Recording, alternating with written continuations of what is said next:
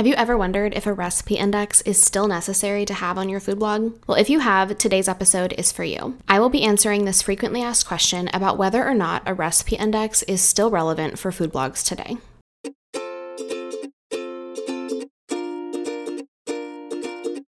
Hey friend, I'm Madison Wetherill, a web designer and branding strategist for food bloggers and your host for the Vine podcast. This show is all about supporting you as a food blogger as you grow your business.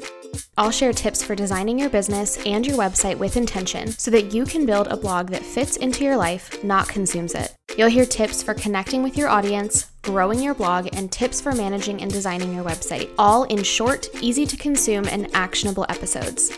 If you're ready to think differently about the strategies and tactics that you need to grow your food blog, you are in the right place. I'm so excited that you're here, friend. Let's get started. Hey food bloggers, welcome back to another episode of the Vine podcast. I am so excited that you are tuning in today, and I'm excited to dive into this topic of recipe index and whether or not it is relevant today for food bloggers. Now, before we jump in, I always love to say hello to anyone who is a brand new listener who might be tuning into the show, whether it's for the first time or maybe the second or third time. We've had a lot of new listeners lately with some podcast interviews that I have been doing, and I just want to make sure to say thank you for checking out this podcast, and I hope that you will find it valuable. For those of you who have been around for a while, thank you so much for continuing to tune in every single week or binge listening while you are on a road trip and just making this a regular part of your routine. For those of you who have been around, it is just so nice to see your familiar faces when you guys share over on Instagram or reply to my email list, whatever it is, however you're communicating with me. It's just so nice to know that there are some return listeners out there.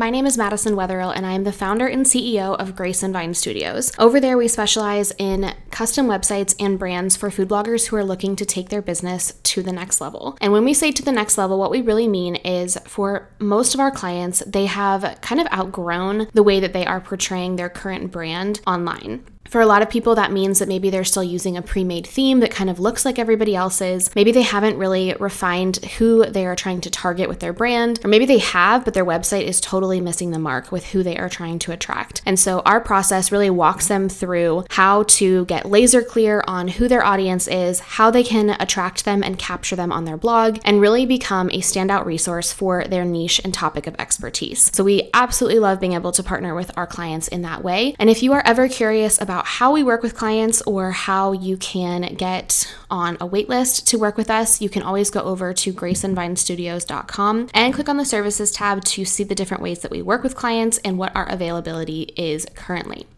So I had a conversation recently with one of my business besties, and she challenged me to get intentional about being personal with my audience. And this can sometimes be something that feels tricky or even awkward as I am sitting here in my office alone talking to a microphone. But it's something that I think is really important for us to remember as content creators, and I hope that it will be a lesson for you guys as well. And so I just wanted to share a little bit. I think unfortunately in the food blogging industry, we have all gotten a little bit accustomed to thinking and feeling like our readers don't really care about the personal side of our lives or the personal side of our content. And this may be true for a certain percentage of your audience, but in general, it's really important for us to remember that there is a portion of our audience who wants to connect with a real person. And we need to remember that there is a person on the other side of the content, whether that is a blog or a podcast or an Instagram post. There's another person on the other side, and we have a chance to be able to connect with that person. So as you're creating content, you can be thinking about ways that you can engage your audience in ways that will start a personal conversation or at least get them to connect with you on a personal level and not just to look at you as somebody who gives them recipes. So for me, a little bit of behind the scenes these days is that our team and the business as a whole is preparing for my maternity leave, which I've been talking about for quite a few weeks at this point on the podcast. But what that has looked like for us is really getting all of our ducks in a row with making sure that our team has projects to work on while I am out, that we have some systems for communication as a team while I'm out, and that we have a plan. Because a maternity leave is very different than any other type of leave that you might take in your business, and it's something that needs a little bit more planning. I actually think I'm going to do an entire podcast episode about how we planned for maternity leave, and I may even bring on my online business manager, Jillian, to help me with that episode. But basically just sharing with you guys a look at how we prepared for it, because this can be relevant whether you're preparing for a leave or it's just a vacation that you're taking, or maybe you just want to take a couple weeks off from the business in general, but you don't want things to die off while you're gone. So that's what we've been doing kind of behind the scenes, doing a lot of preparation, getting our client projects wrapped up, working on marketing and getting ahead on this podcast. All of those sorts of things are how I have been spending my time recently. And then apart from that, on the personal side of things in, my real life outside of business, we've just been doing a lot of preparation still with getting our new house settled, spending time as a family. And then I shared this over on Instagram as well in the last couple of weeks, but our old home that has been in my family for 50 plus years, we are actually turning that into an Airbnb short-term rental. And so we've been working a lot over there with getting things set up, getting, things decorated, all of that kind of stuff. So to say that this past few months and this past season has been a very full season is probably a huge understatement, but it's been really good to just have things to work on, honestly, outside of my business. I think for so long I have been just really scraping by with enough time to get things done in my business. And so to have some hobbies or other things that I'm involved in outside of my business creatively has been really fun and exciting. Okay, so that's a little bit of a personal update for you guys. And now we're going to dig into our topic for today. We have talked about recipe index pages before on the podcast, but I wanted to cover this from an even more broad level and to answer the question of whether or not a recipe index is even needed, and specifically whether or not a recipe index is relevant today for food bloggers. The first question we have to answer, though, is understanding what a recipe index is and what the intention is behind it. So a recipe index is a visual way for you to showcase your different categories and to give somebody an understanding of the way that your website is organized, specifically by category. Now, this differs from your homepage because when your homepage is set up correctly, it should be set up in a way to highlight your best content as well as your latest content. Your homepage also may include non-recipe content, whereas a recipe index really should only have your recipe content highlighted. It is sort of like a table of contents for your website. Now, to answer the question of if it's needed at all, I think that a recipe index is very much needed for food blogs today. There are a few reasons for this, but primarily it is because it really gives somebody the ability to choose their own adventure when it comes to your content and to figure out the best path for them to go and explore your website. Now, again, this is different from your homepage because your homepage is going to be much more curated and specific, whereas a recipe index can be a little bit more broad and give someone an at-a-glance view of how everything is structured, more from a topical level than specific blog posts themselves. I'm going to give some examples later in the episode when I talk about specific tips around a recipe index, where I'll talk about when you may not need a recipe index. But I would say for most food blogs and 100% of the food blogs that we have worked with, a recipe index is a really valuable tool and resource for your readers to be able to find what they are looking for. So I think it is absolutely necessary to have a recipe index. So the way that a homepage differs from a recipe index, which differs from a category page, can be thought of in a really simple overview. First, as we've said, homepage is a curated look at your best and latest content, and this can often include recipes and non-recipe content. A recipe index is like a table of contents for your website. It's an at-a-glance view of how your website is structured, specifically around your categories. And lastly, your category pages. This is going to be a view of the latest recipes within one specific topic, or what we call a category.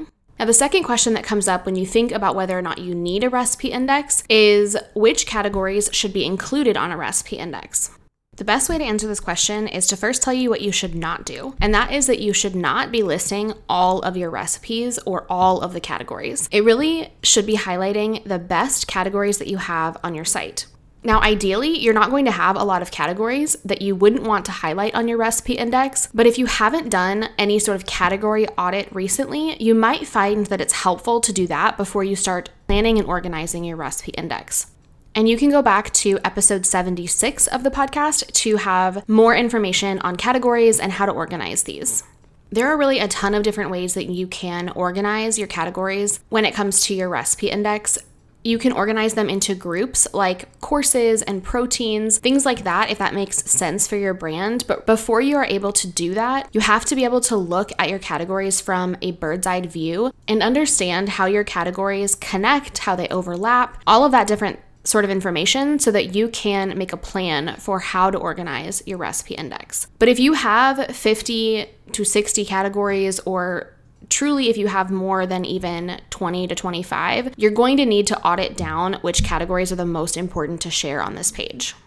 So we've answered the question of whether or not you should have a recipe index, and most of the time the answer is going to be yes, that having a strategic recipe index, one that is thoughtfully planned out and executed, is going to help your readers to find what they're looking for at a glance and quickly. So let's talk about a few tips for your recipe index. Again, this should not just be a list of all of your recipes. This is not a blog feed. It should continue the user experience that you've created on your homepage to curate a journey for your reader. We will put a link to the episode that we've done in the past where we talked about what should be on your homepage in the show notes and in the notes on whatever podcast player you're listening, because it's important to understand how that page needs to be set up first before you can really dive into the setup and organization of a recipe index. Now, it's okay for there to be a similar setup between your homepage and your recipe index, but these two pages should not be identical.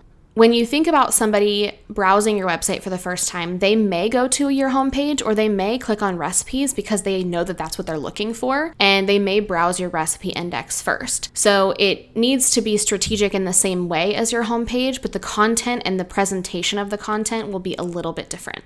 You also want to make sure that your recipe index is linked within your navigation. This is something that I see missed a lot. People will either not have a recipe index at all, or they will not be promoting it in a way where people are actually finding the recipe index. So if you're going to spend time creating this and making sure that it is well thought out for your reader, make sure that you are putting it in a place where they can find it. It's also important to call attention to this recipe index in other places on your site as well, like your sidebar or even within your blog post, to help readers understand that it's there and to help them to browse the website. You can also talk about this on your social media accounts and share with your readers how they can use this tool to find the recipes that they're looking for. You should also include a search bar on your recipe index, because this is going to make it really easy for people to search a specific ingredient or recipe if they know what they're looking for. The rest of the recipe index page will help them to browse around, but in a way that helps them to get somewhere quickly. You should also keep the design interesting on this page. It should not just be the same layout over and over with the same styling for different sections. You want this to be visually interesting and engaging for your readers to want to click into the different sections of your website. Now, unless your blog features a ton of content outside of recipes specifically, you are only going to want to have one recipe index or just one index in general. Multiple index pages are going to be very confusing for your readers, and there's some exceptions to this, but most of the time, food bloggers only are going to need one recipe index with different sections on that recipe index page that help explain the hierarchy and organization of the content. And what I mean by that is things like, here are the 5 courses that we have, here are the ways that we organize recipes by protein and things like that, or by dietary restriction. There's lots of different ways that this can look depending on what your niche is and what type of content you share. Now, if you have less than 5 or 6 categories, or maybe you have under 50 blog posts, a recipe index is probably not going to be needed. However, this is important to keep in mind as you produce more content and as you plan out your categories, so that when you are ready to create a recipe index, you are not having to go back and retroactively change a bunch of categories and the way that things are organized, because you have thought out the way that your recipe index will someday be organized. And that is going to help you to keep your content in these little buckets of categories as you build it out. So if you have been on the fence about whether or not a recipe index is necessary for your blog, I hope that this episode shows you that it can be a really valuable feature and part of your food blog. And I hope that it's given you some tips for how it should be set up and why it's a really valuable resource for your audience. As I mentioned earlier, this is something that 100% of our clients end up having within their package when they work with us on a website redesign. And that's because it can be such a powerful tool. For a lot of our clients, though, they really need support in understanding the big picture of how all of their categories and blog posts and all of that stuff fits together before they're able to really flesh out a plan for their recipe index. And so that is one of my absolute favorite parts of the strategy call that I do with clients at the beginning of the project is we really talk about what your top categories are, where you may have some gaps in your content that you need to fill out, and really understanding your content from a high level view as if I'm opening a cookbook to your blog and there's a table of contents in front of me. That's really the level of understanding that I need to have of your food blog before I'm able to create a strategy for your homepage and your recipe index and all of the other pages that are on your site. So if that is something that you feel like you need support with and you feel like you know that you could be more strategic in the way that your homepage and your recipe index work together to create a really specific and curated journey for your readers, then I would love to have you reach out and chat with us about what it might look like to work together to redesign your website. Currently, we are filling our last few spots for our fall start dates, which will launch either at the end of this year, 2022, or at the beginning of 2023. So our openings are definitely getting slim as we wrap up the year, which sounds crazy to say in July as I'm recording this. But all that to say, if this is something that is on your list and listening to this, you feel like, yes, I would love to do this and create this resource for my readers, but I don't know where to start, then I would love for you to reach out. As I mentioned at the beginning of the episode, you can head to graceandvinestudios.com and click on the services tab to learn more and to schedule a call to chat about what your project might look like. Those calls are going to be not available for a little bit of time while I'm on maternity leave. So if you are just curious about what it would look like and want to chat through that, then please reach out and schedule a call as soon as possible. For now, I hope this episode was helpful for you guys to see why a recipe index is essential for your food blog and how you can create one that really becomes a resource for your readers. Until next week, friends, we'll talk to you soon. Thank you so much for listening to today's episode. If you enjoyed it, I would love for you to screenshot it and share it with a friend. You can tag me on Instagram stories at Grace and Vine. For the show notes for this episode, head to thevinepodcast.com. Talk soon.